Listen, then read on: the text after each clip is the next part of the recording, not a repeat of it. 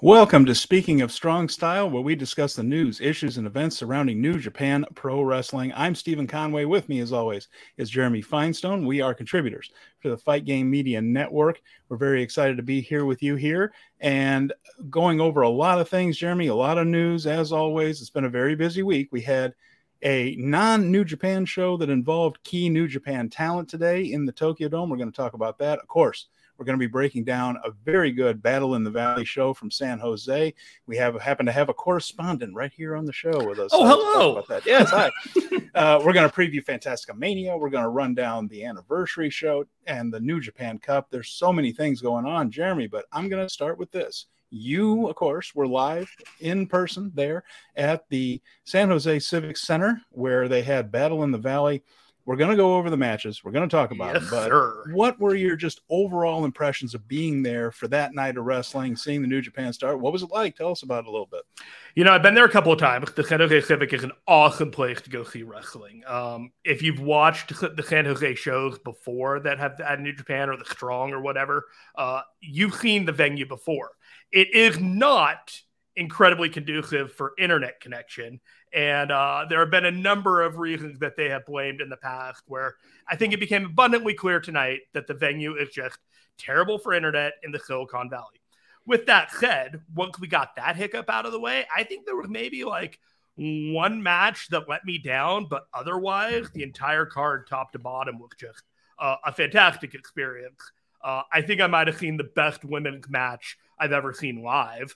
At any show I've ever been to, as I was thinking about that earlier today. And just generally an unforgettable experience because that's a level of card you're not really going to get on a random Saturday that is not AEW or WWE. Yeah, it was a very special night. And of course, like I mentioned, we're going to break it down. But let's talk a little bit about some of the issues just briefly because they really didn't affect the show. But there was a 45-minute delay in the program for the people that were watching on TV, on Fight TV, like I was. We had no sound for the pre-show at all. Excuse me. Now, those matches weren't anything spectacular, but it was a little bit frustrating. And then just a total delay there. It's a very old building. Mm-hmm. And it's a building that's been around a long time. It's seen a lot of historic performances. I mean, just about every band you've ever thought of could be there. I took my wife to a Whose Line Is It Anyways live show the night before because I was looking through the card. I'm like, I'm going out the night before. I should find something to do with me and the wife. So got a really classic Whose Line Is It Anyways the night before. It was just super fantastic. I just moved to the San Jose area and I got a chance to, really get a feel for, after 6 months, just a vibe for the downtown area and walking. I walked every night to the Civic, and then I went to the IMAX to see Ant-Man because we're going to do a review of Ant-Man and Quantum Mania later tonight for Fight Game Podcast. Cheap plug there, so I had to do the research for that. But when we're getting back to the Civic, it's an old building, yes, the infrastructure, but you're in Silicon Valley. So, right. Like, the whole joke is that, like, really, you're right next to Google. You're next to like downtown San Jose, this infrastructure, and you can't get a signal out. What kind of junior varsity operation? Well, we deserve to be called junior varsity for that. We were laughing about that too. One of the things I thought of was because of the location, half the people in the crowd probably could have fixed the problem if they were let back into the truck. We were talking about. It's like, does anybody know? Like, you ever see the thing? It's a doc. Is there a doctor in the house? You're like, well, is there a tech genius in the house? Like, yes. But so once it started, the one thing I'm happy about, Jeremy, is I didn't get the idea that once they started that they cut anything for time. It felt like we got the entire show. No, it was. We got all the times in the cards, and like if you saw those main events, like you knew that the priority was like making Mercedes Mone shine that night with the match times and all that. So there was a top to bottom. There were jokes that like New Japan fears Roman, so they wanted to delay the show to make sure that people could watch that. That's not the case. The merch line was super long. The merch line was incredibly long, but that was also not the reason that they did that. They opened the doors at 5:30. 45 minutes before to get in. I got there at 5:40 just to maybe, merch line, all that. It wrapped around the lobby twice. Wow.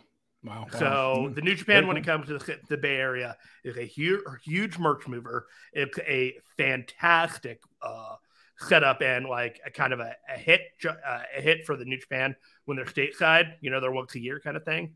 Mm-hmm. But no, just it was a lot of fun. I went with John LaRocca, Garrett Gonzalez, the Heartbreak Kid, David Rubio, and Brian Rue, a lot of guys through the Fight Game Media.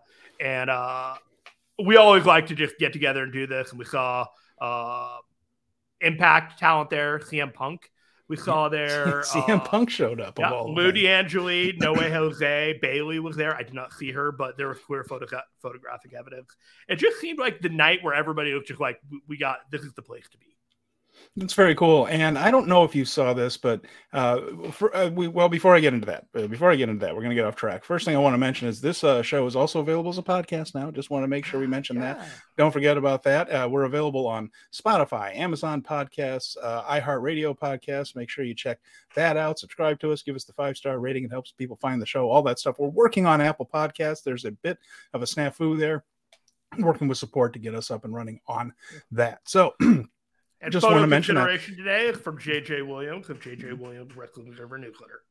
Very nice. And that he's done some amazing stuff. So we're going to be seeing some of his work here. And just wanted to mention all those people coming in. And I don't know if you saw the Mercedes Mone documentary that she basically dropped. It's a documentary, it's a bit of a stretch, but video that she dropped the night before on her YouTube feed. If you haven't, it's worth looking. It shows her just how excited she was about making her debut. And you mentioned Bailey being there. Bailey went all the way to Japan for Wrestle Kingdom. I mean, she left after Raw and showed up. Trinity Fatu was there, of course, but it just shows you how close those two are. Not only was she, and then she flew back to Canada for Raw on Monday night. Yeah, and I mean, of course, San Jose is where Bailey's from too, so it's an easy trip for her. But it doesn't have to be an easy trip. I was just mentioning she went to the Tokyo Dome and was there with her there. So always cool to see that kind of support. And she even mentioned that both Triple H and William Regal sent nice messages to her before the Tokyo Dome show. So what I took from that is that there is a little bit of open communication, does not appear to be spectacularly hard feelings in either direction, and that maybe someday they may work together again. In the meantime, I think we have some really great stuff coming toward us with Mercedes Mone in New Japan and Stardom. So 100%. Absolutely.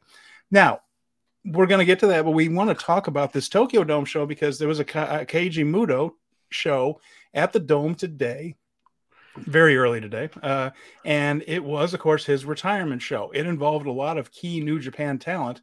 And for New Japan, this show was a roaring success. For Noah, I'm not sure, Jeremy, but let's talk about how this all goes through. Now, first of all, it was a success in terms of attendance because darn near 31,000 people showed up for this thing. It was a solid crowd, a real good crowd. You know who else was in attendance? Where? In the Dome? Yeah. No, who else? Fight Game Media's own Justin Nipper, and he was commentating, much to the surprise of everybody here at Fight Game Media. He kept a lid Justin on Nipper of Write That Down with Fumi Saito. Also, recent guest host of this show, if you want to go check that out. We had a commentator on a Noah New Japan show guest host this show less than a month ago. I just want you all to know that we run into pretty cool circles over here. We're in with the office over here. We're in with the in crowd. We've never met the office, but we're in with them. But they like us. Yeah, they like us. So no, but big congratulations to Justin. I know Absolutely. He had to be thrilled to be doing that, and very well deserved. And I saw some of the pictures from him in Japan with Fumi and things. So I'm sure there's going to be great stuff on their show as well, which is available on the Fight Game Media Network podcast feed and is always worth a listen. That show there. Write this down with Fumi and Justin. So and we're not going to go over the entire card because there were a lot of matches that didn't involve New Japan. We're a New Japan podcast and show here on YouTube. So we're just going to talk about the stuff. But they were in all the key ones. There were three big ones. Yeah, really. Yeah.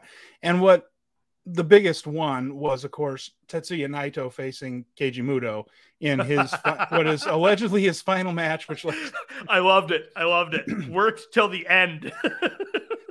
So in this match here, Tetsuya Naito against Keiji Muto in Muto's final match. And there have been a lot of final matches. There was his final match in New Japan. There was the Great Muta's final match. There was Great Muta's final match in New Japan and Korakuen. There's a lot of finals. But in this one.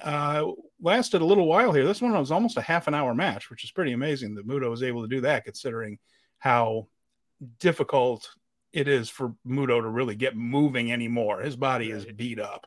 Of course, he's had thousands upon thousands of matches, and he did not work an easy style. So a lot of that has come back to roost, come home to roost.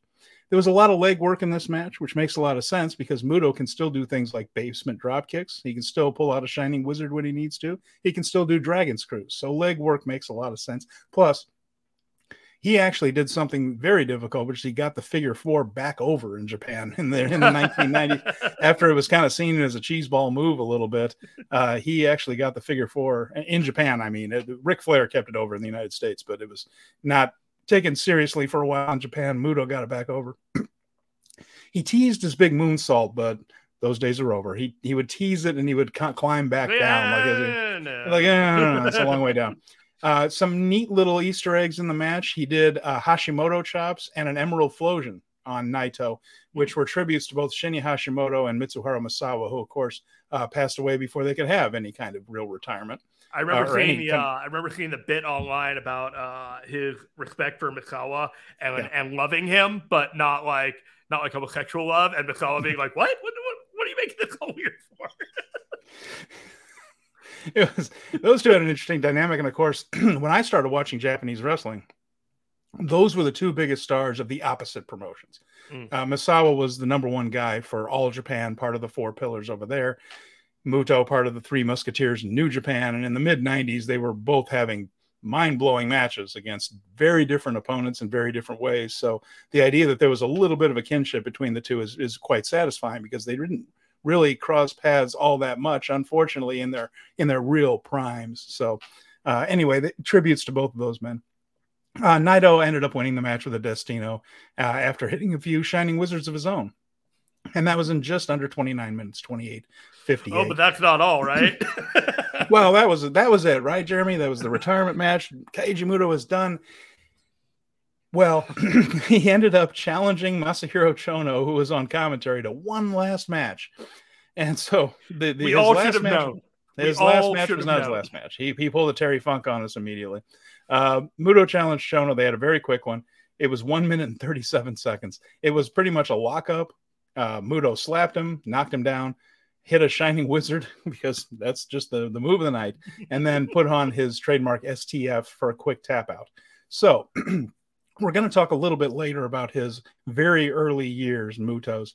It was a nice little way to come back to the beginning, because his career began and ended in a singles match against Masahiro Chono. So his very first pro wrestling match was a win over Chono. His very last one was a loss to Chono.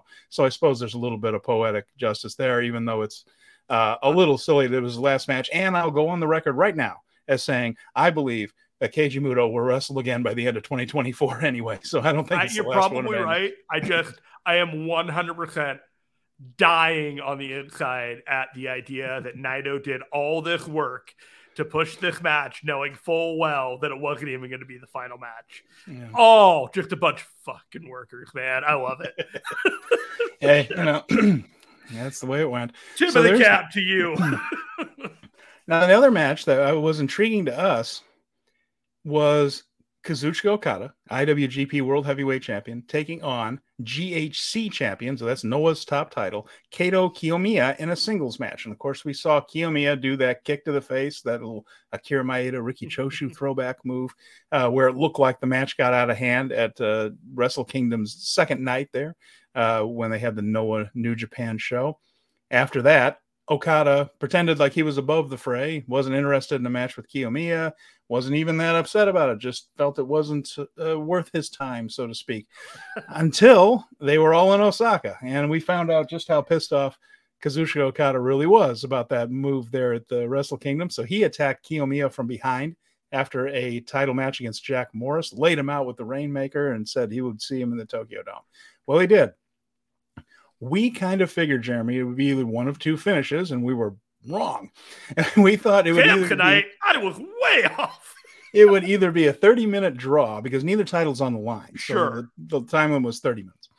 Or they would have Kiyomiya win this thing Thus, the champion goes over on the Noah show, and then he can challenge for the IWGP title later. There's all kinds of things you can do.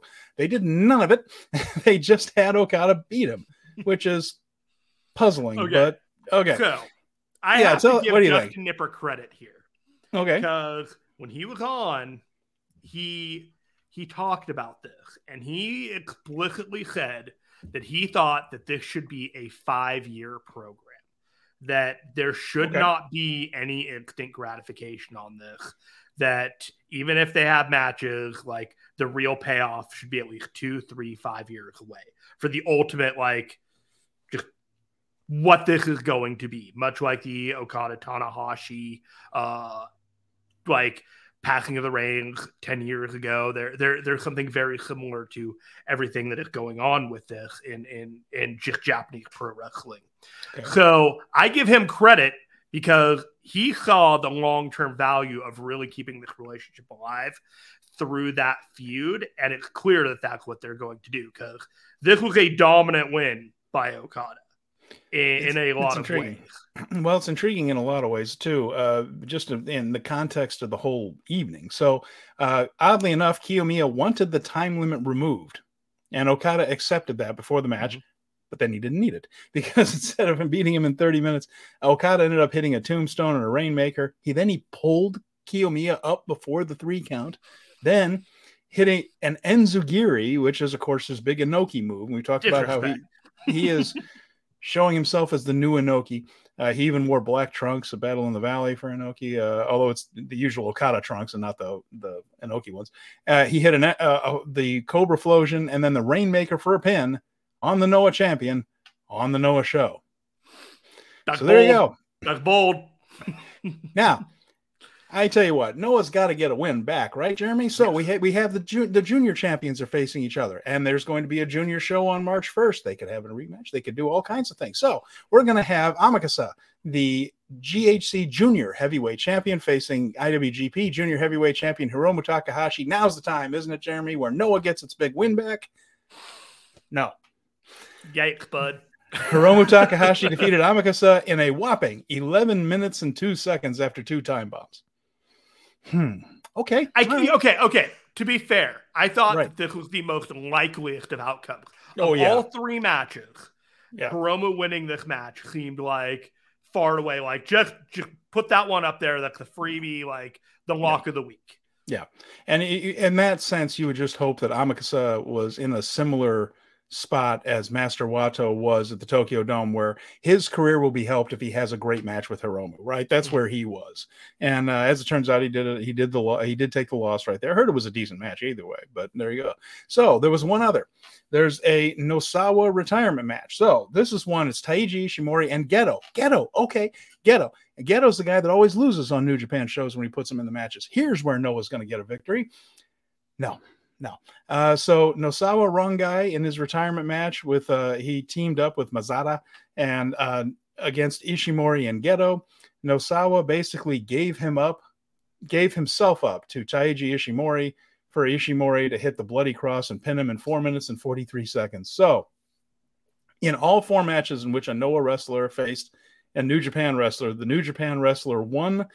And not only that, beat both of their champions. the retirement matches are one thing. You figure you're going to, especially in Japan, you usually lose your retirement matches. But the only thing I could think of for those 30,000 people, and I understand the New Japan wrestlers pretty much sold the tickets to this show. Well, Muto, but Naito, Okada, the idea of Okada being on a Noto. The main event sold the show. Like, But, the New Japan guys were a big part of that draw.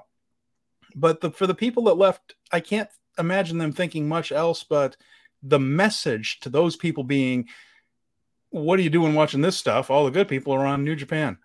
I understand this is part of a long-term thing, but I mean, the Flaming Shark just mentioned it right here live. Imagine the Flaming Shark. I love it.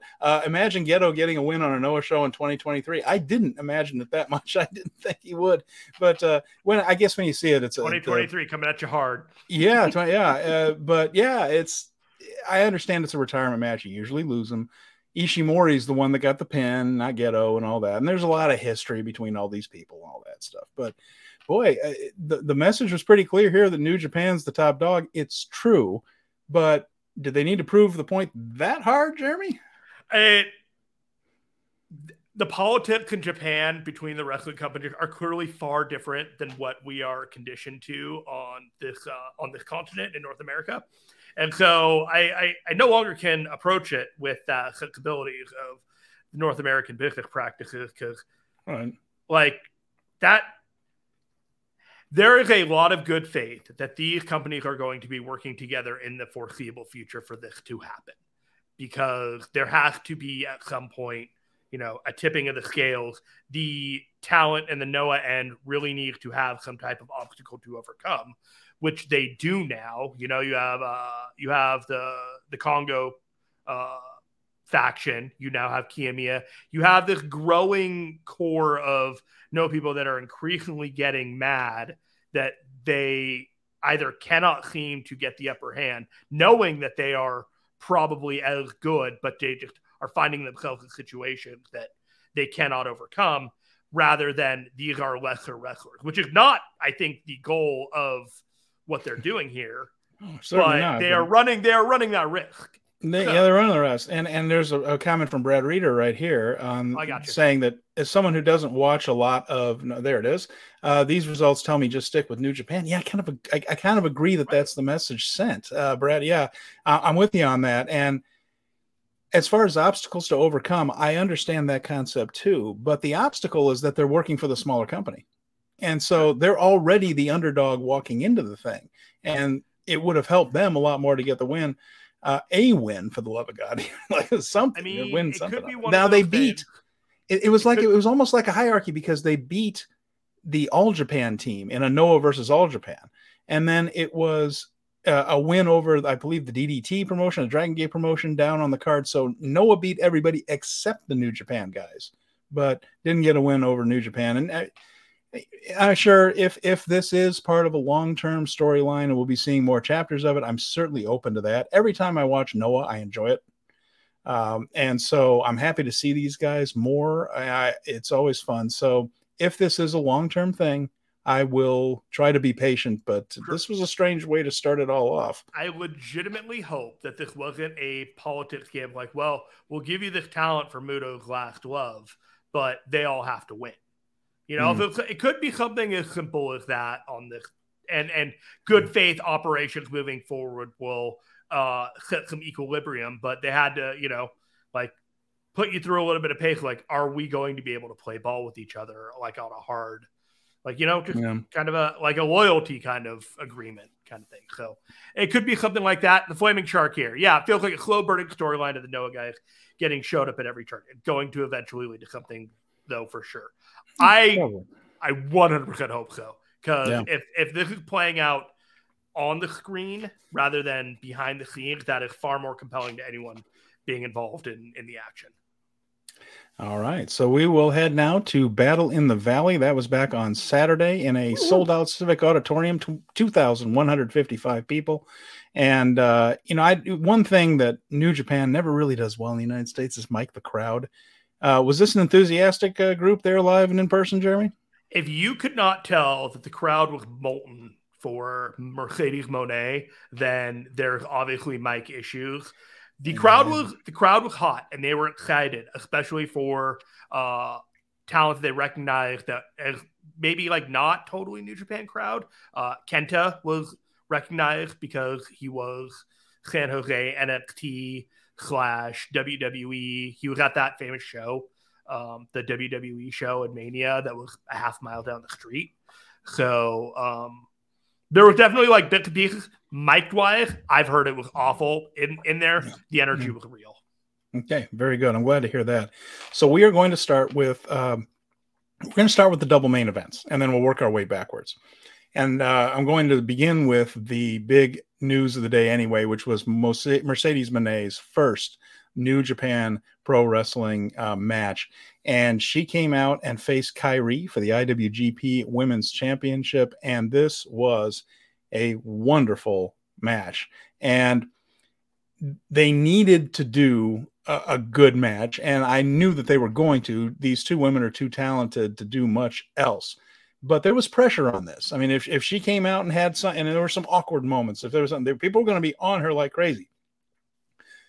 I think both of them came through beautifully. This was a terrific match. She had a very cool entrance, Mercedes did, with dancers and everything there. So it stood out. It looked different than anybody else. She had a Hana Kimura-inspired outfit. So as far as I'm concerned, she's hitting all the right notes for someone entering the promotion, beginning with a new company, paying tribute to Hana.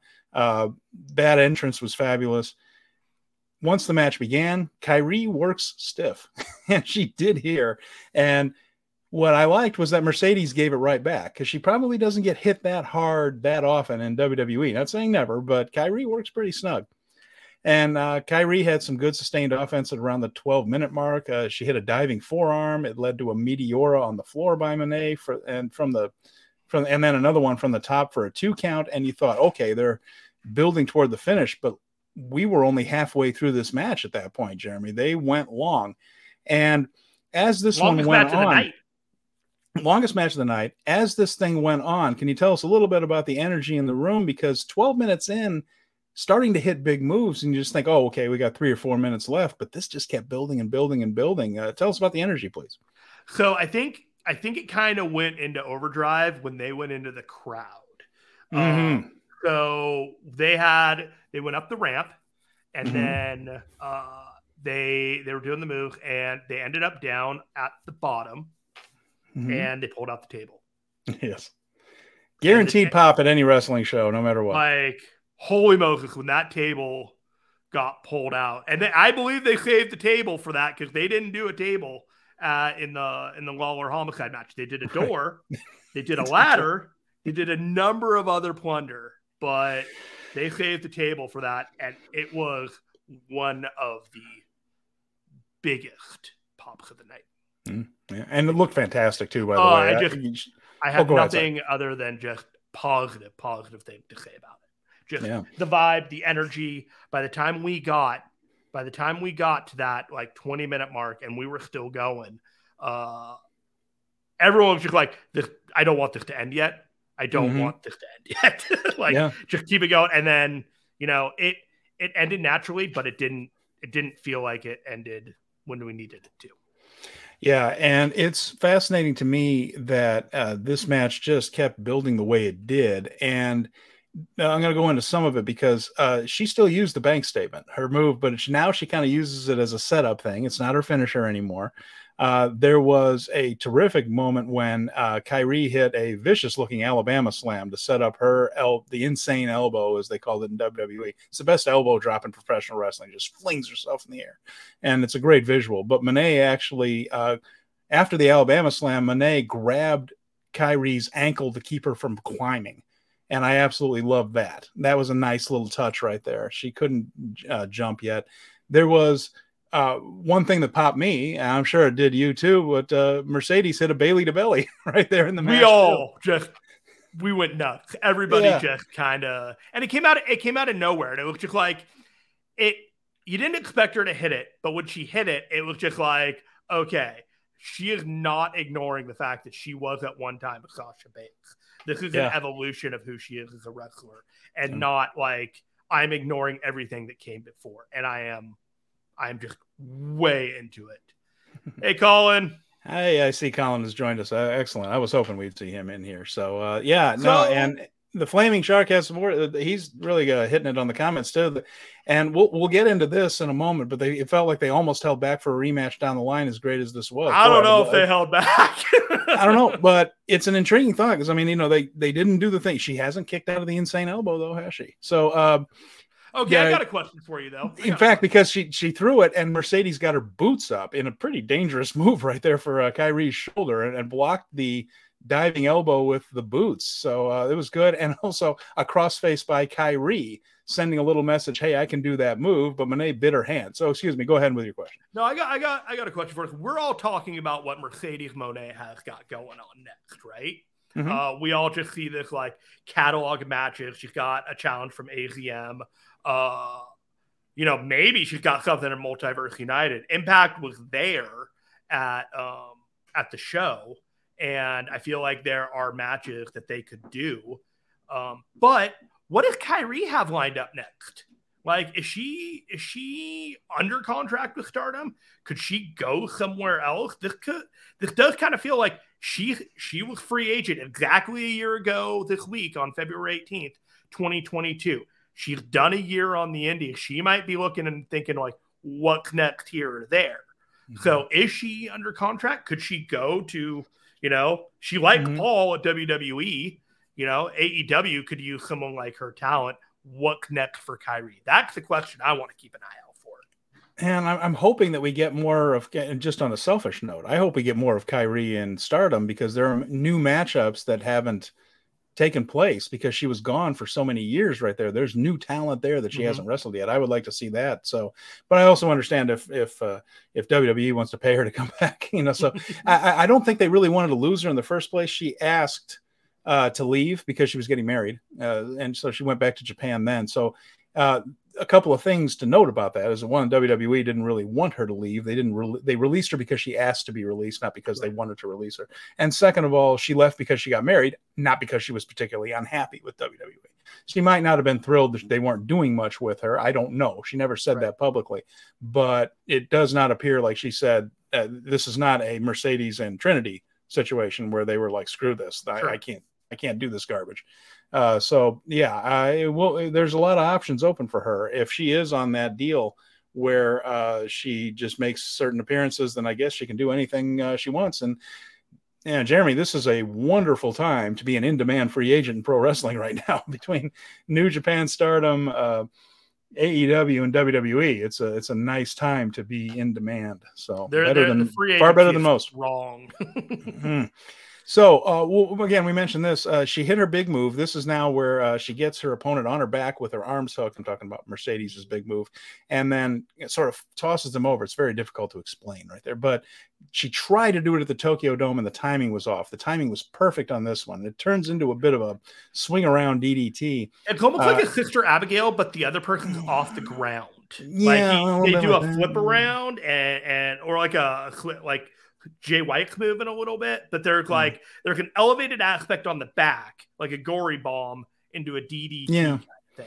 Yeah, and it is unusual. I don't think I've seen it before, and if I have, I haven't seen it much. So it works as a move if you can get the timing of it right. It looked good on Saturday for sure. Afterwards, everybody was emotional, handshakes and hugs between the two wrestlers, and then Mercedes headed back with her title and to a big ovation. Not the last we were going to be seeing of her, however. So, definitely not. And so we'll move on to this next one, which was Kazuchika Okada defending the IWGP World Heavyweight title against Hiroshi Tanahashi. So look at that drop kick. Oh yeah, man, it is a storyline that Tanahashi's time on top, or shots at the top, is winding down, and this was sort of a possibly last match for him against Okada, as Okada seems to be ascending to God level, as we call it. I guess we call that for Roman Reigns, but particularly now that Okada is positioned as the new Inoki, this is going to be a big exalted point for him, and not too many people are going to climb that mountain. You mentioned that you don't think he's going to lose this year. You might be right. Going into this, we knew that Tanahashi wasn't going to win the title here. There's just no question about it. I'm sure people in the crowd had that feeling too, but you just kind of hope for a good match. Was that the atmosphere going into this? Yeah, there was just the vibe, like, we get to see Okada versus Tanahashi, and it was basically like handed to us on a silver platter. Everybody appreciated every moment that they had of it.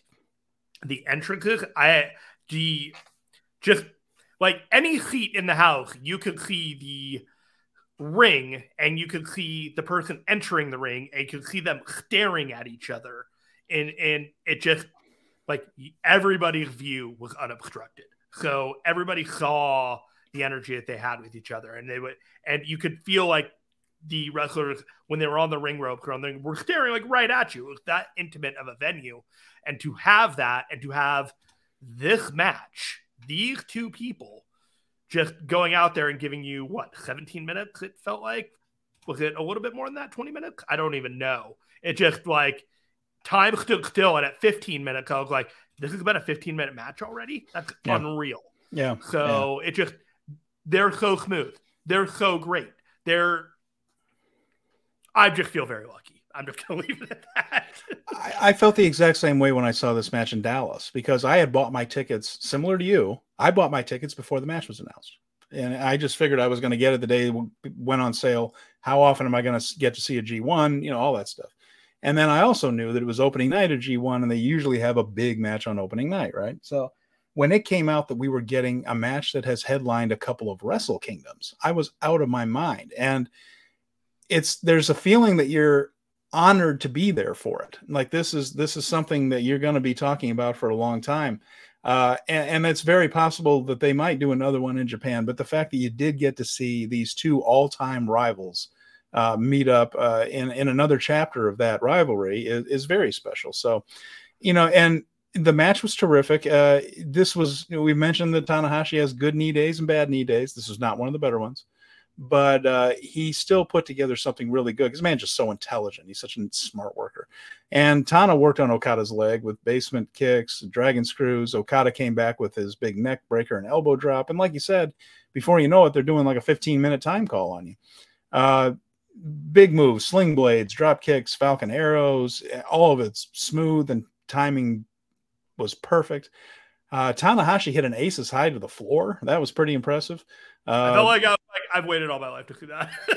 That was pretty impressive. And then he tried it again. And as you see from this photo that we have from our friend JJ here, he ate an Okada drop kick on the way down on the aces high. Just looked fantastic. We really got to get the drop kick out of nowhere meme going, much like RKO out of nowhere, because Kevin Knight had a really great drop kick in the 8-man match, but it's just Okada doing that drop kick is just so cool, and it's so fast.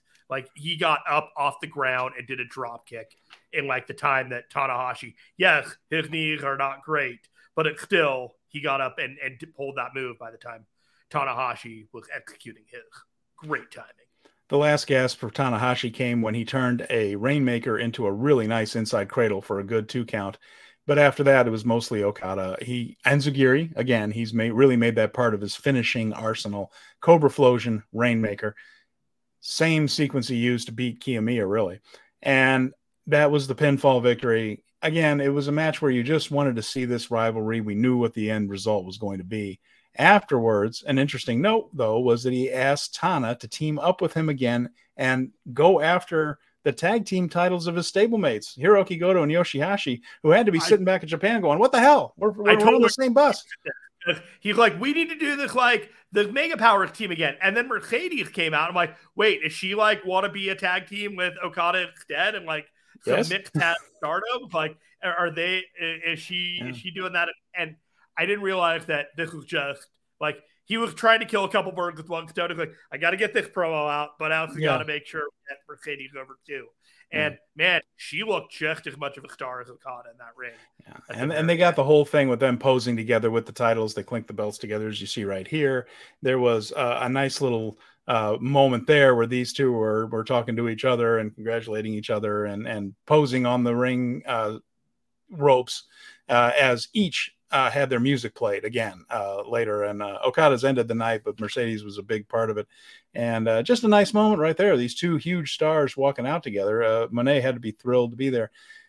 A lot of choices from Monet. Like you mentioned, Azumi is probably going to be the first there because we don't know how many matches we're getting with Monet. I would like to just see her against the big faction leaders in Stardom, and let's get these big, great matches with these terrific workers in there while we can. Now, you have Utami Hayashida. You have Tam Nakano. You have certainly Shuri. I don't think we're going to see her and Julia, which I would love to see because Julia is almost as stiff as Kairi sometimes. Mm-hmm. But she's the World of Stardom champion. She has the red belt. She's their number one person. And I think they're going to keep those two away from each other for the most part because you don't really want either one losing to the other. And so they might do a 30-minute draw or something like that in there. But I don't really see a big title for title match with Julia. As much as I would love to see Julia and Monet in the ring together. The money match, Jeremy, the one they have to figure out how to get in the ring. whether it's Wrestle Kingdom next year or whether it's Dominion, as long as it works out fine, the money match is Mone and Mayu Iwatani, who is the all-time Stardom icon, one of the greatest female workers of all time. Some people think she is the best female wrestler of all time. I'm in the Manami Toyota camp on that one myself, but Iwatani's up there. I'm not mad at anyone that thinks it's Iwatani. And I think that's the ultimate destination, that eventually, that once the foreign threat is vanquished, and this is a little different than some of those, the foreigners coming in and steamrolling things, but I think once it comes down to someone has to get that title back for Stardom, it's going to be Mayu Iwatani, and that's probably going to be the best match Mercedes ever has in that company, because Iwatani is a special, special talent. That's the one that I'm aching to see. Do you think Mercedes Mone, as Mercedes Mone, wrestled 10 matches in 2023? Say again. Do you think Mercedes Mone on the independent circuit with New Japan, Stardom, AEW, not WWE, do you think she wrestles 10 matches this year? Yeah, I think she probably does. Okay. I think between major New Japan and major Stardom events, I would hope so. I hope it's not just like quarterly there. I would prefer something a little more frequently than that. But 10. That's a good over-under, though. That's a good over-under, because you can do every other month and still get 6 or 8-ish out of that. So what's your thought? Do you think it's under? I think it's under. I think it's probably around the 6 to 7 mark that we're going to be looking at for her. And, I've kind of felt that she's going to be back in WWE by SummerSlam. But I think this changed a lot of people's minds. And I think there are a lot of matches that she wants, but maybe people can't pay the money for. And maybe she's going to get matches and she's going to waive her price tag if there's no other way to have this match while she has an opportunity to do it. So we may get matches that we are just completely blown away by for no other reason that she wants to do it. And I think she's a wrestling nerd, and I mean that in the best possible way. And you could hear her talking about it in that YouTube thing. Like, it means a lot to her that she wrestled somewhere where Eddie Guerrero was the Black Tiger. Yes. It meant a lot to her that she was wrestling somewhere Owen Hart had made a name with New Japan as a junior. All this is special to her, but you still feel like, and it would be very WWE-ish to suddenly pay her now that she's one of the biggest stars for another company, even though it's a company that hardly ever runs the United States. So you can see Paul just saying, "Okay, what do you want? Come on back." And I know it. I might. This is all a business. These are all to raise the price tag to the people and to raise the value. You have the Cody, you have the CM Punk, you have the Sasha Banks, Mercedes Mone. These are all following blueprints to raise their own value and make themselves more valuable to companies who have the money to pay them what they want to be paid. I'll tell you what, I don't see her working for AEW, because the only way I see her in AEW is if she signs a 3 or 4 year contract, because I don't think Tony Khan's going to want to have her for a couple of shows and then she goes back. I also don't think he may have to, if the demand to have her in there at least for a match or WWE would match that offer or beat it. She would just have to call Paul and say they offered it. It's all going to be a call business, but they're not going to let her go. Yeah, there's a lot of things on the table.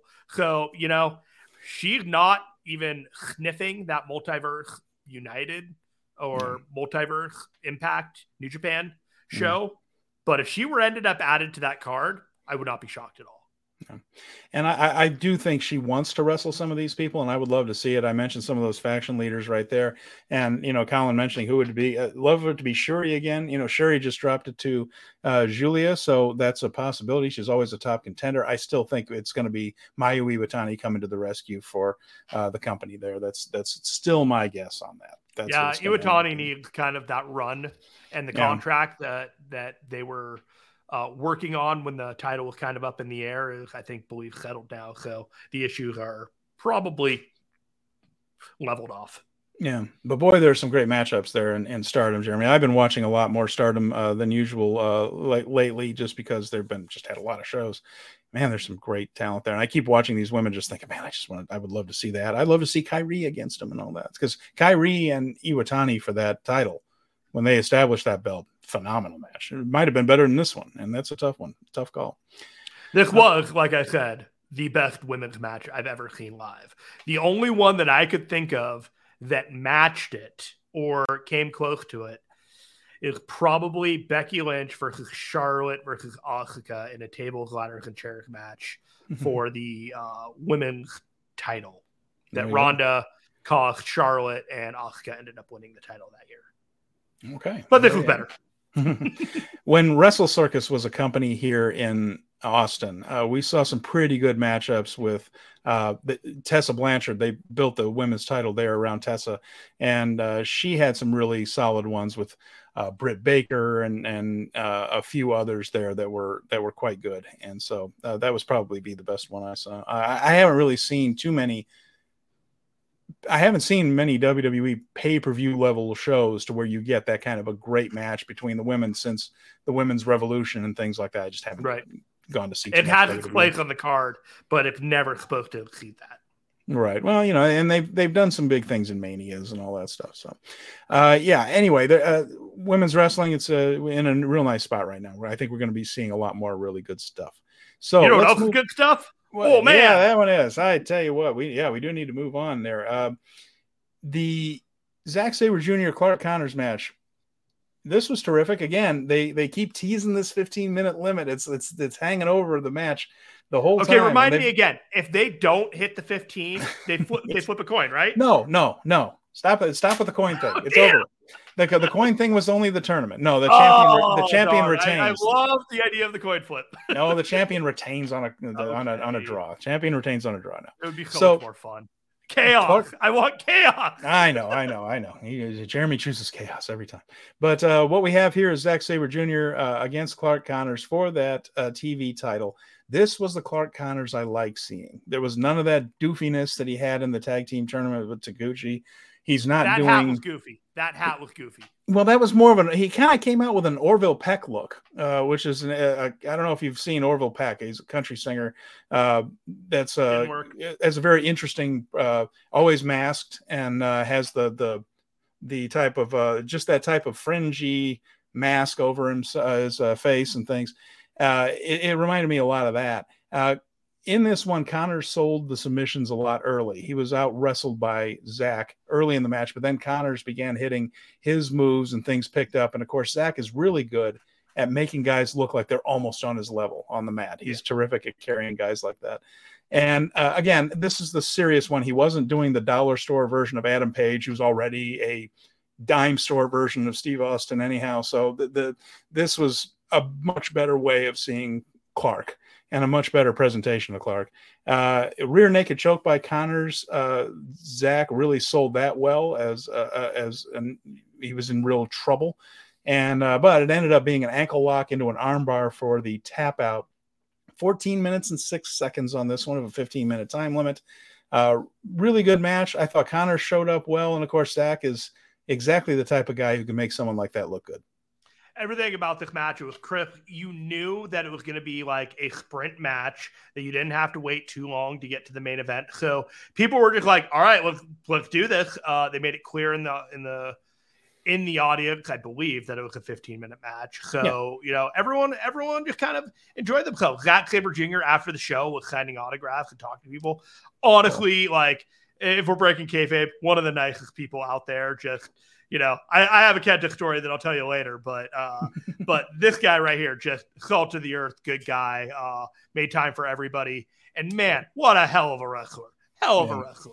That's great to hear. The funny thing about Zack, when Zack was really turning up the jerk factor on his character with Suzuki-gun, early in his Suzuki-gun run, my girlfriend walked through the room and just looked at him and just goes, ugh. And I was like, what? And she just goes, he's like every guy that was a dick to me in high school. And I just thought, well, then he's doing his job exactly right. He's supposed to be a jerk right there. But I also had a feeling that Zack was a decent dude. I always like, but you see some of his backstage comments, things, and you really get that idea too, because he's funny and he's engaging and things. So that was, fun to see him. Yeah, he played the act well. It's worth mentioning too, and Brad's on our case here just to make sure we get that in. He's exactly right. But we need to mention that Kevin Knight was in the aisle there. clapping for Zack and not laying out the full challenge on the microphone, but you only do that if you know you're going to be getting a title shot here soon. So I have to give New Japan credit here. They had two matches that laid out future challenges, and once those matches were over, and then the challenges later on happened, you had the Kevin Knight winning the match earlier, and we all kind of looked like, Kevin Knight, all right, sure, whatever, and it had a reason. Yeah. And then David Finlay in the prelims, him having a win also had a reason as well. So, I like these shows that within the universe of the own show, everything is kind of like tied to each other in some way. It just feels like there's a plan, and I love that. We then saw, well, before that one, we had to sit through a match between Filthy Tom Lawler and Homicide. This was a no rope. Well, I don't remember the stipulation. I don't care. Jeremy, I don't have a lot to say about this. I was bored to tears during this. I don't like this kind of wrestling, and I don't think this was a good example of that type of wrestling. So it was a garbage match. It was the same cliche weapons that are on AEW every week and WWE every week. It was baking pans, which have no business being anywhere. There was what the hell else was there? And there. What else makes no sense? Oh, those aluminum garbage cans that are only used in professional wrestling are used nowhere else in the world except in pro wrestling, and everybody knows they don't hurt that much. This was crap, and he pulled out a door for reasons known only to him, probably because he wasn't allowed to use a table. This sucked. I don't like this stuff. I don't think this was a good example of it. Tom Lawler is much, much better than this. Homicide is not. But so we had to sit through this crap for like 15 minutes. And if nothing else, it gave me a chance to get up and get some snacks or something like that. But I don't know. What was this like in the building? Because I couldn't stand it. We all were pretty much like, there were people that liked it because there are people that like that kind of match. And they like the garbage and they like the plunder and all that stuff. But it didn't hit the same way. And I was watching the Brian Alvarez show with Filthy Tom yesterday, and he himself admitted this was the worst match on the card. And it was just a matter of like, needed to be a change of pace. You had the match before it and the match after. You had to do something to, cleanse the palate, if you will. And we had to ding dong hello through this door right here to get to the rest of the card. Nice. And Bailey was in the house for it. And Gigi Dolan was nowhere to be seen. No. Gigi would have been better in this than Homicide. But the thing with me, and I just get bored by this. You got Tom Lawler, who's a UFC guy. Homicide, who does a Street Fighter gimmick where he'll just beat you to death, right? Maybe an I Quit match instead of this shit. I don't know. I thought we were going to get like a closer to blood sport kind of. I think that's what the idea was at first, but it didn't happen. And then we didn't. And then it kind of lost me because I don't know if you saw this on the TV, but Homicide just got up and walked away. Like he was fine after getting choked out. One of those like, all right, well, my work here is done. I'll see you later. Oh, God. And we're just like, go for a little bit, Homicide. Does somebody carry you out? Anything? Nope, just all right, I'm awake. I'll see you later. Bye. As far as I'm concerned, hand the man his envelope and send him on his way. That's fine. So anyway, moving on from that. For Filthy. We had, before that, though, the loser leaves New Japan match between a man who's not in New Japan, Eddie Kingston, and a man who is, Jay White. So that kind of left us with a little bit of an idea of who might win this thing. And again, this was one where, man, I don't want to see Jay White go, but I understand that he is probably going to be making more money than he ever has in his flipping life in the next few months. And good on him because he has earned that paycheck. And I know that either WWE or AEW leaning more perhaps toward Connecticut than Jacksonville. We'll see. Who knows? But I know either one of those people can pay him a heck of a lot more than New Japan does. He lives in Florida. He doesn't have to travel across the ocean. All this. I want him in New Japan. Damn it, he's the best heel in the world. I think those days are past, my friend. I know. So this was as intense and hard hitting as Jay White for all his hard work. I'm just going to say that now. Like the man is a wrestling genius, and he is incredibly good at counter-based wrestling. He owns the ring and he owns the audience when he is in the ring. Steven, please continue. I just had to get that out there. No, that's okay. It was as hard hitting as you would expect with these two. They did chop the living hell out of each other a lot. That seemed to be the move of the day. And I know that I'm going to put this up here because Colin mentioned the same thing. He does a chop fest and nothing more. Colin's I got it on good wrong. authority that Eddie was still injured on this match, and he did not want to. I'm pretty sure Jay White carried him through this match. That was the point, wasn't it, Jeremy? Because he had to back out of some other matches leading up to this one. Eddie did, because he was hurt. And I think there was a thing where he couldn't do a whole heck of a lot, but he can throw chops, and that's always going to kind of get a little bit of a response out of things. And you can do that kind of a respect Bushido contest as the fighting spirit contest where you just chop the living crap out of each other. There wasn't a whole lot of wrestling in this, even though it did go 1907. Chop, power move, chop, power move. Depends on who gave the power move. So it wasn't the best match. It was emotional just because you realize what was happening here is that Jay's actually going to leave. And anyway, it did happen. A Northern Lights driver got a 2 count. Eddie actually hugged Jay and hits a second Northern Lights for the 3 count. Eddie was totally respectful to Jay White afterwards. He left immediately, was in the aisle applauding for Jay, pointing at him, but he had to leave, didn't he? Because so they did the whole thing where Jay, this is his last match, he's done. It's another reason why he had Ghetto stay back, quote unquote, as part of the storyline. He said, no, I need some time, so I don't want you to come to San Jose. They had to write him off the whole program. So they announced in the audience that Bullet Club was banned from ringside. Yeah. So Eddie is there. He leaves. He's showing all kinds of respect for Jay. He even asked him to cut off his music, although he didn't. But they played him out. But anyway, he left. Jay struggling to his feet. We think we're finally going to get the little post-match speech, the goodbye speech. He picks up the microphone. Someone slides in the ring. He turns around, and he takes a shillelagh to the noggin, Jeremy. A shillelagh? Who could that dastardly person be? David Finlay, who earlier had beaten Bobby Fish in a decent little pre-show match that was nothing special, but was not supposed to be, as it turns out. He was supposed to be a little bit of a sleeper agent there. We knew he was there, but we didn't know he was going to be important. I thought it was a tune-up match for the New Japan Cup to make him a potential challenger for Zack Sabre Jr. in the bracket. Just kind of give him a win and set him up for that. Nope, bigger plan. Bigger plans. So he lays out Jay White with a shillelagh. Afterwards, he gets on the microphone, does the same "No one respects me" promo that we've heard about 1,000 times. But it was fiery, and he had some emotion into it, and you can tell he understood that this was a big deal.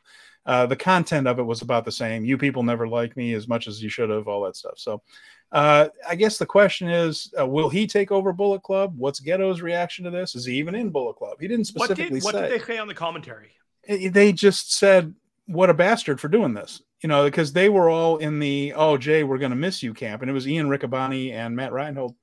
And they did a pretty good job overnight. There's some missed calls in there a little bit. So there were some missed things. But they just kind of just said, what a bastard. But there was no talk of, he's now taken over Bullet Club. It's none of that. Nothing. None of that. So I don't think he's the guy to do that. But I do think he's a guy to be elevated off of taking out Jay White in some way, shape, or form to give him a little bit of an edge. Because he had a fantastic match with Ospreay back in September that we were both raving about after he came off of the G1, where he really did look better. And then he just kind of disappeared for a little while. Mm-hmm. And he didn't have much going on between now and then. And so now he's here. I would not be shocked if they are slow playing the rollout of him into Bullet Club, into the leadership, because he does have that kind of pedigree, and you don't have to do it all in one night, obviously. Right. But I also, if he was doing something different, I also wouldn't be shocked, and he wasn't in Bullet Club. They could also reunite him in Finn Juice, because Juice is part of Bullet Club already, and make that the heel side of it. They could do that, so they could bring him in a lot of ways. It's definitely possible. There wasn't much for him to do as a babyface, was there? Really? I mean, who was he going to challenge? Who was he going to go after? Now he can go after Tama Tonga and the Neverweight title if he wants to. There are things Finlay can do, that TV title, like you mentioned. There are things Finlay can do as a heel where he really wasn't a strong candidate as a babyface. So I think it's going to help his career. I think the guy's good. And sometimes, as we've seen with many people, just that heel turn is exactly what you need to bring out the personality, bring out the strong part of your work. So we'll see. This is Dave's big chance, and I think he's probably going to do everything he can to seize it, and we'll see how far he can go with it. He's got enough resources to learn how to do it right, that if he misses on this, it's not for a lack of the ability to do so. Before that one, we had a tag team match, a quick one, as a matter of fact, an NJPW Strong Openweight Tag Team title match. The Motor City Machine Guns, Chris Sabin and Alex Shelley, they defeated the West Coast Wrecking Crew, Royce Isaacs and Jarrell Nelson. This is quick. It was under 10 minutes, 9:21, but it was fun. Shelley sold a lot. He played the Ricky Morton. He got a warm tag to Chris Sabin early. Then they cut him off again. But after a while, there was more selling. A really good ass cutter from Jarrell Nelson, by the way. He hit that thing. That looked terrific. But once that main tag was going and the Motor City Machine Guns got rolling, there were a lot of teamwork moves in there, and they hit a bunch of them in a row on Nelson, hit the dirt bomb. Nothing wrong with it, but it didn't feel a whole lot different than a TV match. I was surprised the Motor City Machine Guns are going to be around for a little bit. I kind of thought that they might put the West Coast Wrecking Crew over and, kind of keep those belts internally, because I don't think the Guns are contracted, really. I think they're on a per-date basis. So I was surprised by the finish. I thought the match was fun. It was perfectly placed in order to just one and done, keep on moving the card along. And what they moved it on from was another title change on the show. This was Kenta and Fred Rosser, and you had this one scouted out pretty well, Jeremy. This was a pretty darn good match. I enjoyed it. Rosser challenged him to fight on the floor, and that kind of got the crowd going in this one. I'm not sure how, we mentioned before, Rosser struggling a little bit to connect sometimes with the crowd as a babyface right here, but I thought this was a savvy move, actually. I don't know who suggested it, but the idea of him just saying, no, jumping out of the ring, going over the barricade and saying, fight me out here, that kind of got the crowd cooking a little bit in this one where it might not have been before. Kenta the room, and when he has an opponent at like Kenta's level, I think that his matches were better served. My whole criticism of his run as a babyface champion is that I never felt like the caliber of his opponents were all that like terrifying. Okay. Like you had a couple here or there, but like I was always underwhelmed, and that was my main like critique of it. It's like, this guy has been with Strong, and you built him up, and now that he has the champion, it's like you're not booking him well. Yeah, and so we had this here where Kenta was acting very dismissive of Rosser for a lot of the match, doing little pie faces and pie boots, where he would just kind of put his foot on his face and shove it, that type of thing. That would get Rosser good and pissed off. He hit a double stomp for two, a chicken wing from Rosser. Of course, Rosser learned the chicken wing from Bob Backlund himself, and he got a near submission out of that. Kenta did the thing that he did in Japan also, where he started grabbing the ref to get himself out of trouble and threw him in. I forgot that Mercedes Mone actually did the same thing, threw the referee in front of a cutlass, and the ref took it well, by the way. But anyway, in this one, he finally got the ref bump. This is, again, similar to what he did against Hiroshi Tanahashi. His GTS was countered. Now, Jeremy, tell us a little bit in the building as CM Punk is sitting in the rafters, and the man who originated that move, Kenta, is in the ring. Tell us a little bit about that moment. I honestly did not think about it. I thought about more how amused I was that Punk was watching Eddie Kingston wrestle a match of his own free will, to be honest. And then Kenta actually trolled the shit out of him with this photo that JJ did, and told his biggest fan how he appreciated he was there, I believe. So what do you flip Punk off or something? Wasn't really the story at the show. Like, it was cool he was there, and there were fans that were coming up to him and kind of in like that bad faith. I'm like, just let the man enjoy the show kind of thing. But there was a line for people to take like a photo opportunity. It was really cool about it. But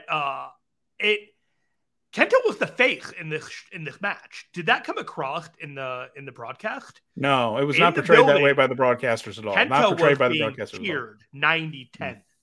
He was the guy they wanted to win. When the ref bump happened and he tapped, or like people were like booing, like don't tap. And then when he won, they were cheering.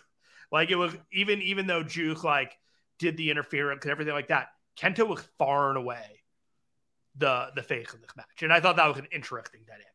The commentary was definitely on Rosser's side and Kenta's a bastard type of thing. So that was and again, the crowd wasn't microphoned real well, so you couldn't really tell. In fact, there were sometimes when the music was playing, you couldn't even hear the commentary. You couldn't hear Ian and Matt. But they were definitely promoting the whole thing. You know, Bullet Club, what a bunch of jerks.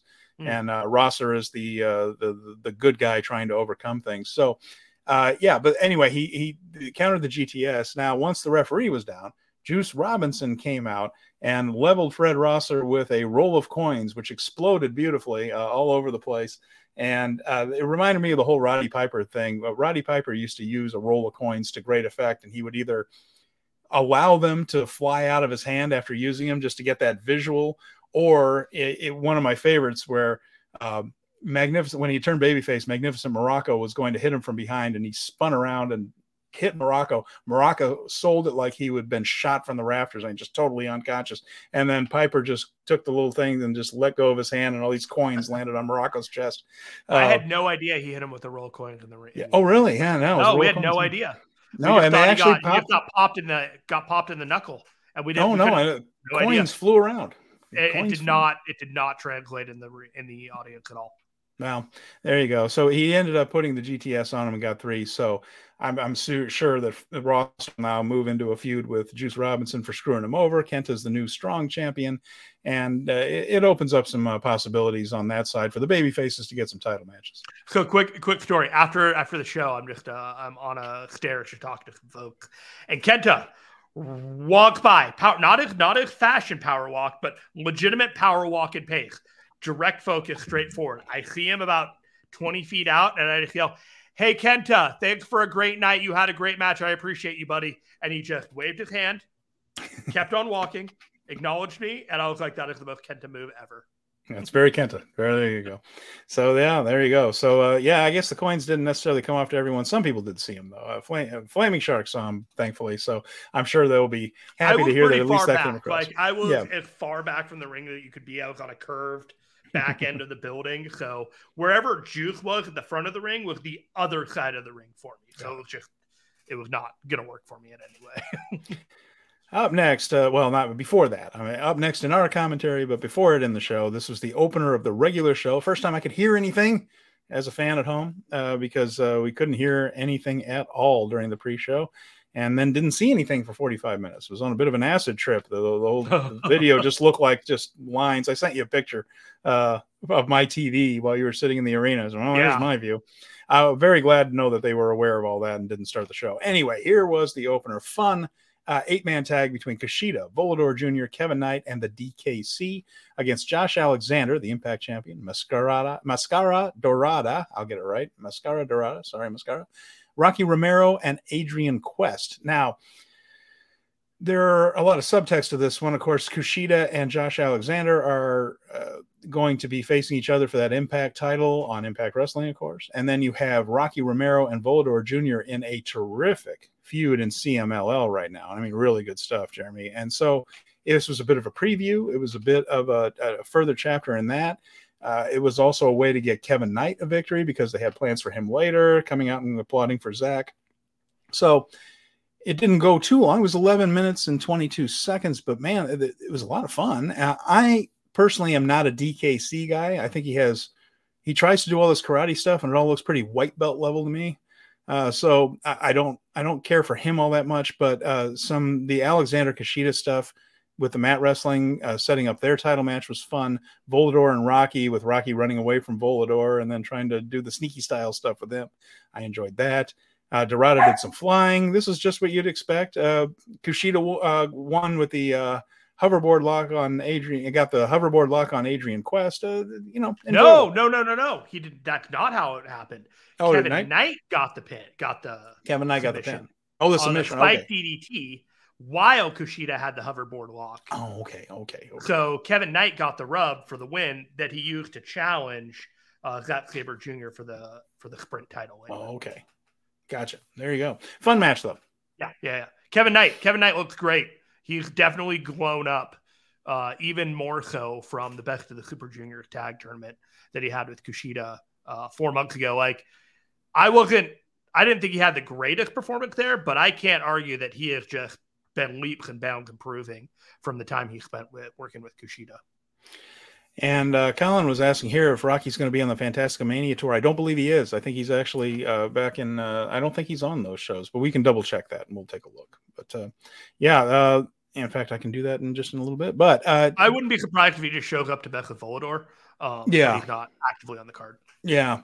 So, and of course, that stuff's still going on in Arena Mexico. It's fabulous. Although I guess it's going to take a little break because Volador is going to be in Japan. Alex Coughlin defeated JR Kratos in the first match. It's worth mentioning, by the way, Kevin Knight against Zack Sabre Jr. It's been mentioned a couple of times by our viewers here. Nice little clash of styles. It'll be fun to see how that's worked. Certainly, Zack, do you think? I'm down. Yeah. I mean, it makes a lot of sense right there. They will need something strongish for that show, and that would be a good one. David Finlay, of course, defeated Bobby Fish in about 10 minutes. It was fine, solid, no hint of what was to come at all. Finlay didn't wrestle heelish. It was that shillelagh shot that really made it. And Alex Coughlin over Kratos. Kratos, of course, huge guy, threw Alex Coughlin around for a while, but it all built up to Coughlin using his power. That guy is crazy strong, isn't it, Alex Coughlin?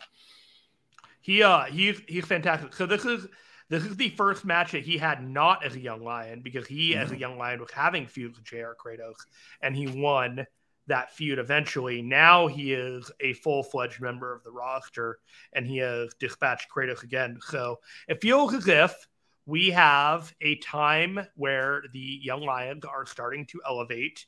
Alex Coughlin and Cart Connors are getting their opportunities and will continue to get so.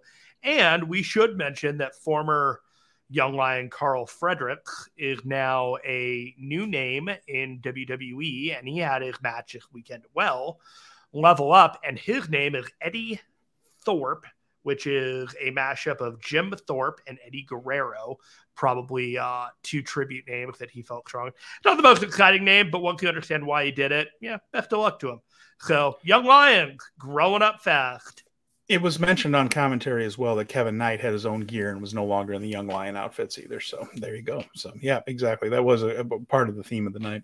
So we move on from here, Jeremy, to Fantasticamania. That's the next tour. It's starting the first show is going to be on New Japan World tomorrow, I believe. So here's some of the people. I just grabbed a couple of photos to give you the vibe of the thing, but I am very Templario has a cool on mask. all of the Fantasticamania research. And Templario has a cool mask. I love the Templario mask. I got to get one of those next time I'm in Mexico. I got a Mystico one last time I was there. Anyway, Ray Cometa, Dolce Gardenia, the Exotico, Titan, of course, Magia Blanca, Volador Jr., Atlantis Jr., Ultimo Guerrero, Soberano Jr., Captain Cecita, Hijo de Villano Tercera, that's a son of Villano 3.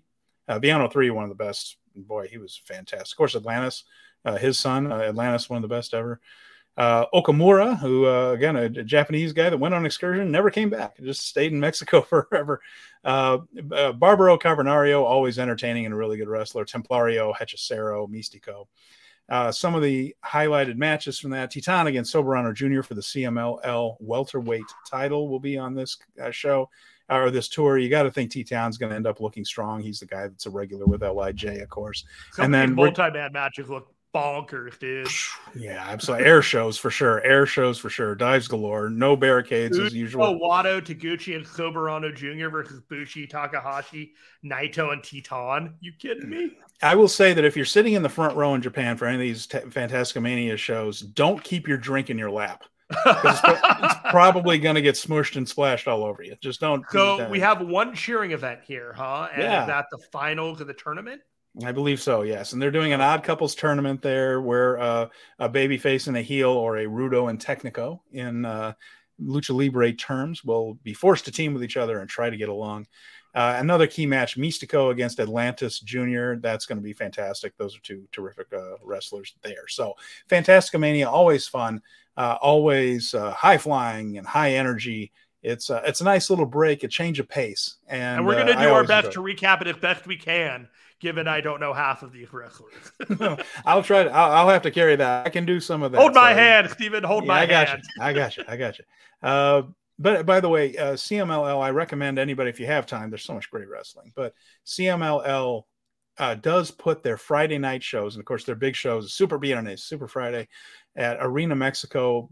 They're drawing 10 to 12,000 people every single Friday, Jeremy, right now to the Arena Mexico, and having terrific shows. They do go up on the CMLL YouTube page a day or two later. Sometimes they do what's called kind of an pay-per-view, and those still go up on the YouTube page just a couple of weeks after, though. So sometimes you have to wait. But a lot of the Friday shows are right up there. They're worth a look. It's a very different style. It doesn't look like Japanese pro wrestling, doesn't look like American wrestling. Some talent there, though. It's fun. After that, anniversary show coming up, Jeremy. This is a big one. Of course, we have on the first, we also have whatever Hiromu Takahashi's Junior Heavyweight Festival is. We don't have a lineup. We'd love to talk more about it. Don't know who's going to be there. We know Hiromu. We think Hiromu's going to be there. We're confident of that.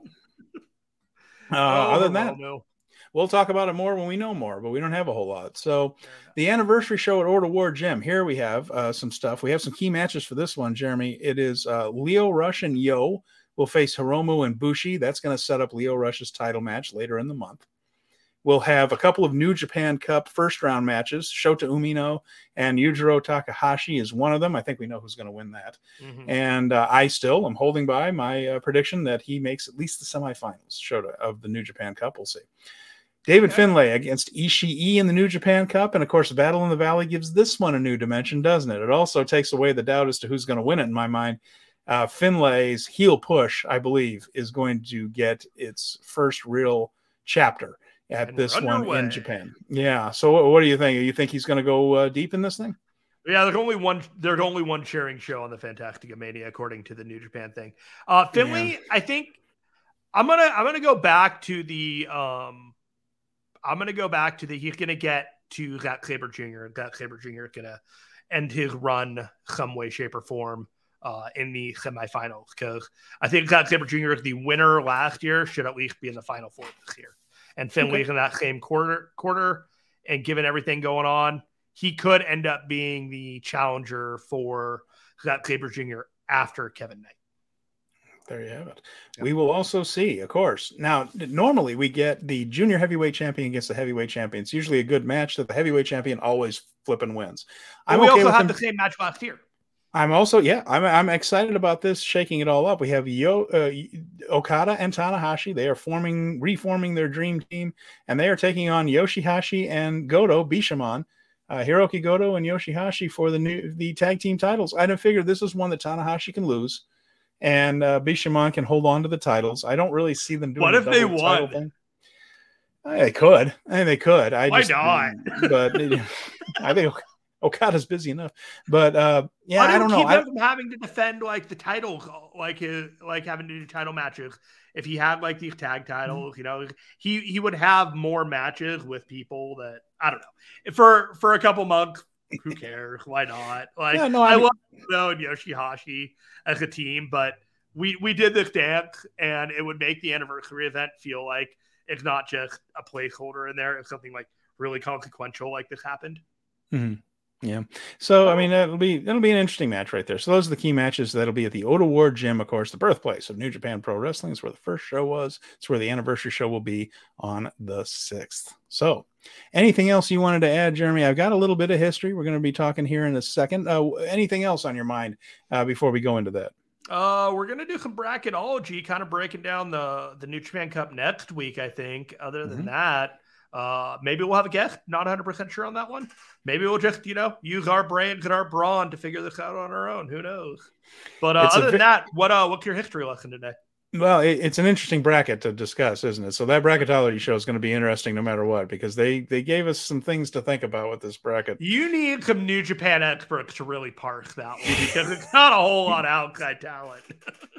So we're going to talk a little bit about Keiji Muto, who just had his retirement match. And, of course, it's not going to be his retirement match. It's his retirement match wasn't it? So, but we're going to talk a little bit about him, and it's going to take more than one. And, we don't have a ton of time here left today, but we're going to talk about it a little bit. As a child, Keiji Muto was a good athlete, amateur wrestler, judo, and did pretty well in judo. I believe got a black belt Don't quote me on that necessarily, but I believe he was up in that range right there. He ended up joining the dojo. He was trained by Fujinami and all the guys there at the New Japan dojo. And he made his professional wrestling debut on October 5th, 1984 in Koshigaya at the Fighting Spirit Tour Day 1. So it was the first day of this tour, Jeremy. And I thought I would bring up the card just to see it. Now, he was in the very first match, but he had a lot of very interesting contemporaries here. So Keiji Muto was in the opener, and you had Keiji Muto defeating Masahiro Chono in the opener. That was his first match. He faced his all-time rival Chono. Now, we mentioned before that the three musketeers from that era were Muto, Chono, and Shinya Hashimoto. Shinya Hashimoto was in the second match on the card. He faced Kim Soo-hong. So all these guys were right there together from the very, very beginning of Muto's career. Some other people that were on that show in the third match was Makoto Arakawa and Naoki Sano, who's terrific junior, against Tetsuyoshi Goto, and a guy named Keiichi Yamada, who now is known as Jushin Thunder Liger. So that was before he had the Liger mask on and anything like that. So some of the other people that were on there, the Black Tiger, that was Mark Rocco, of course, who had the legendary feud with Tiger Mask. The Black Cat, Bad News Allen was on that. It was eventually Bad News Brown in WWF, but Bad News Allen, the legend from Florida and Calgary wrestling, as Bad News Allen is a terrific heel. Bret Hart on the show. Sunji Takano defeated him by countout on there. And you had, let's see, the Cobra, George Takano was there.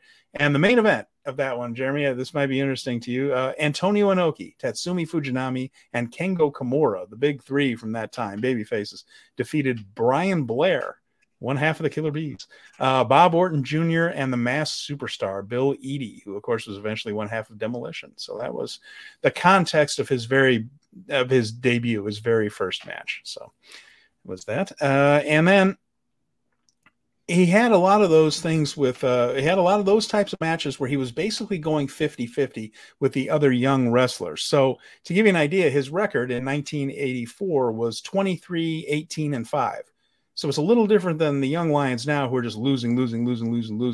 They had these guys wrestling each other mostly very early in the card. So it was more of a 50-50 process, but never in a real prominent spot. Shiro Koshinaka was not on that first card, but he was also part of that era and one of the younger guys in the company then, and he would end up playing a big part in Muto's early career.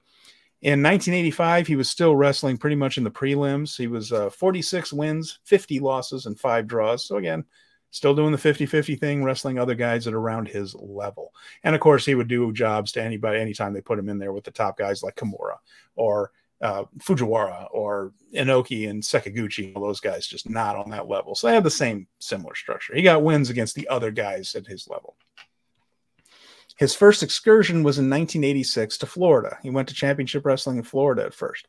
He started on February 4th, 1986 on a big show. He started at the Battle of the Belts 2. That was a major card. And he was brought in as a disciple of Kendo Nagasaki, who was a guy, this is a different guy than the British Kendo Nagasaki. This was a guy who was basically the guy you booked when you couldn't get the Great Kabuki. So he did basically the same gimmick. So face painted, mist, all that stuff. Sound familiar? We'll get to that. But he was known as the White Ninja. And his first match, he lost to Denny Brown by disqualification, probably when either he or Nagasaki did something mean to Denny. And his early opponents were Jim Backlund, who would later be known as Jimmy Del Rey from the Heavenly Bodies, Jerry Gray, the Fabulous Ones, Steve Kern, Stan Lane, and Kendall Windham. Now, Kendall Windham was the guy he won his first title from. Now, he won the Florida title from Kendall, but it was returned when, ready, Jeremy, video footage showed that he used karate. Can't do it. So he used karate in that. So video footage showed. I loved how that was worded. They went back and looked at the tape, and by God, he used karate in the match. And I guess the referee either didn't notice or didn't see. It was Florida, so he probably got bumped. But he ended up having to give that title belt back right away. He also won the Southeastern title from Tim Horner, but that was immediately returned to Tim Horner because of outside interference from Nagasaki. So no luck whatsoever. So he won 2 titles, but never had any reigns. They were returned immediately. He never defended either one of them. So, so he was the understudy for Nagasaki there in Florida. So he finished up that. So that was in February of 1987 is when he went down there. 86, excuse me, February of 86. And he was back in Japan at the end of September of 1986. Now, when he came back, though, so he's gone from basically 7 months. When he came back, his position drastically changed.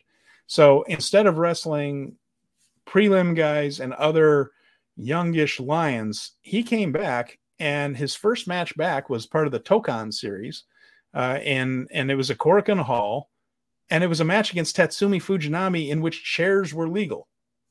So talk about being, I don't know. I don't have context, unfortunately, but just chairs. Okay. Sure. It does show that he was put back in with one of the biggest stars of New Japan at the time, right? And he did lose that match, but still, he ended up wrestling with Seiji Sakaguchi. That's Inoki's right-hand man and one of the top stars there. They defeated the Jackal and Kongo the Barbarian, the Barbarian from Jim Crockett Promotions, and later one half of the Head Shrinkers. But after that, his opponents were guys like Fujinami, and teaming with Sakaguchi against Bad News Allen and Kengo Kimura. He started teaming with Kengo, and he actually defeated at Korakuen Hall Antonio Inoki and Kevin Von Erich.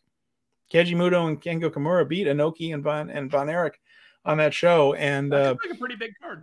Yeah, absolutely. And then he wrestled Jimmy Snuka. So Dick Murdoch and Jimmy Snuka, and that Muto, this is an interesting one, and Fujinami as part of the New Japan Cup Tag Team League, he teamed with Fujinami. So one of the biggest stars in the company now. This is no longer a prelim guy.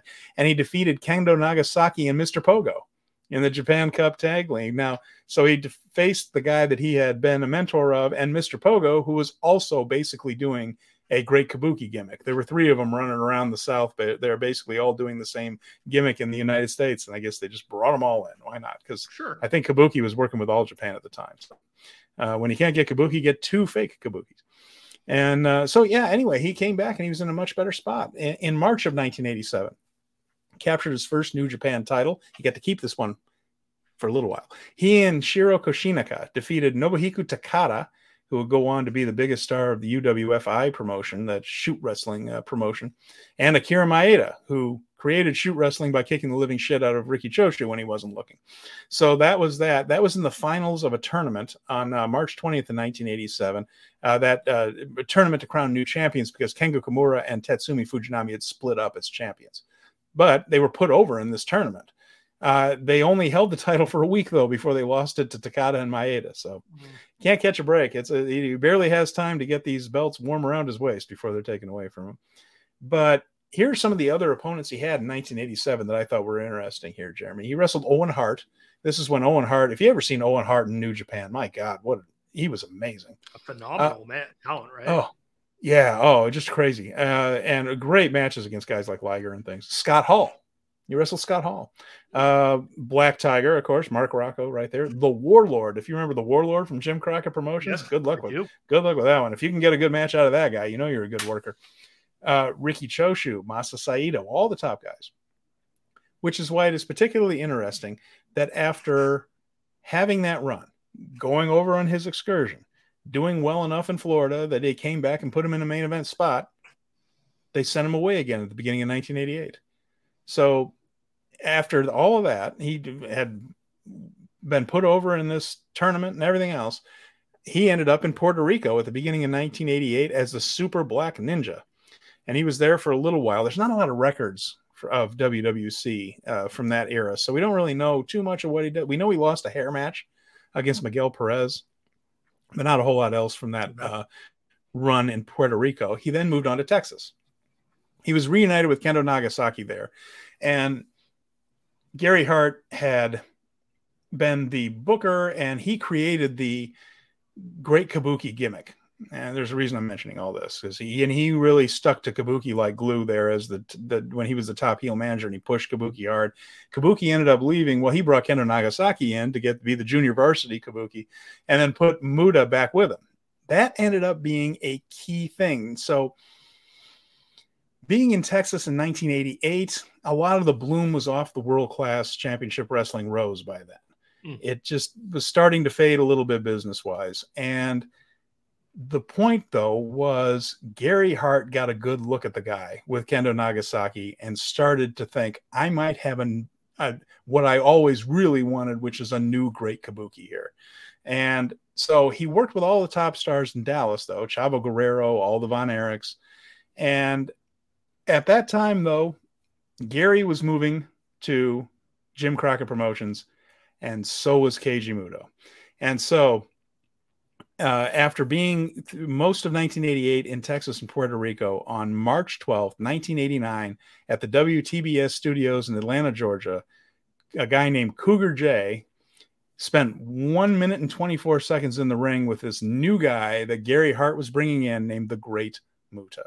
And that was when he began the run that we all first learned of this guy from, as Gary Hart recognized, I might have someone who's even better than the original Great Kabuki, because he had this explosive, young, fast, exciting talent.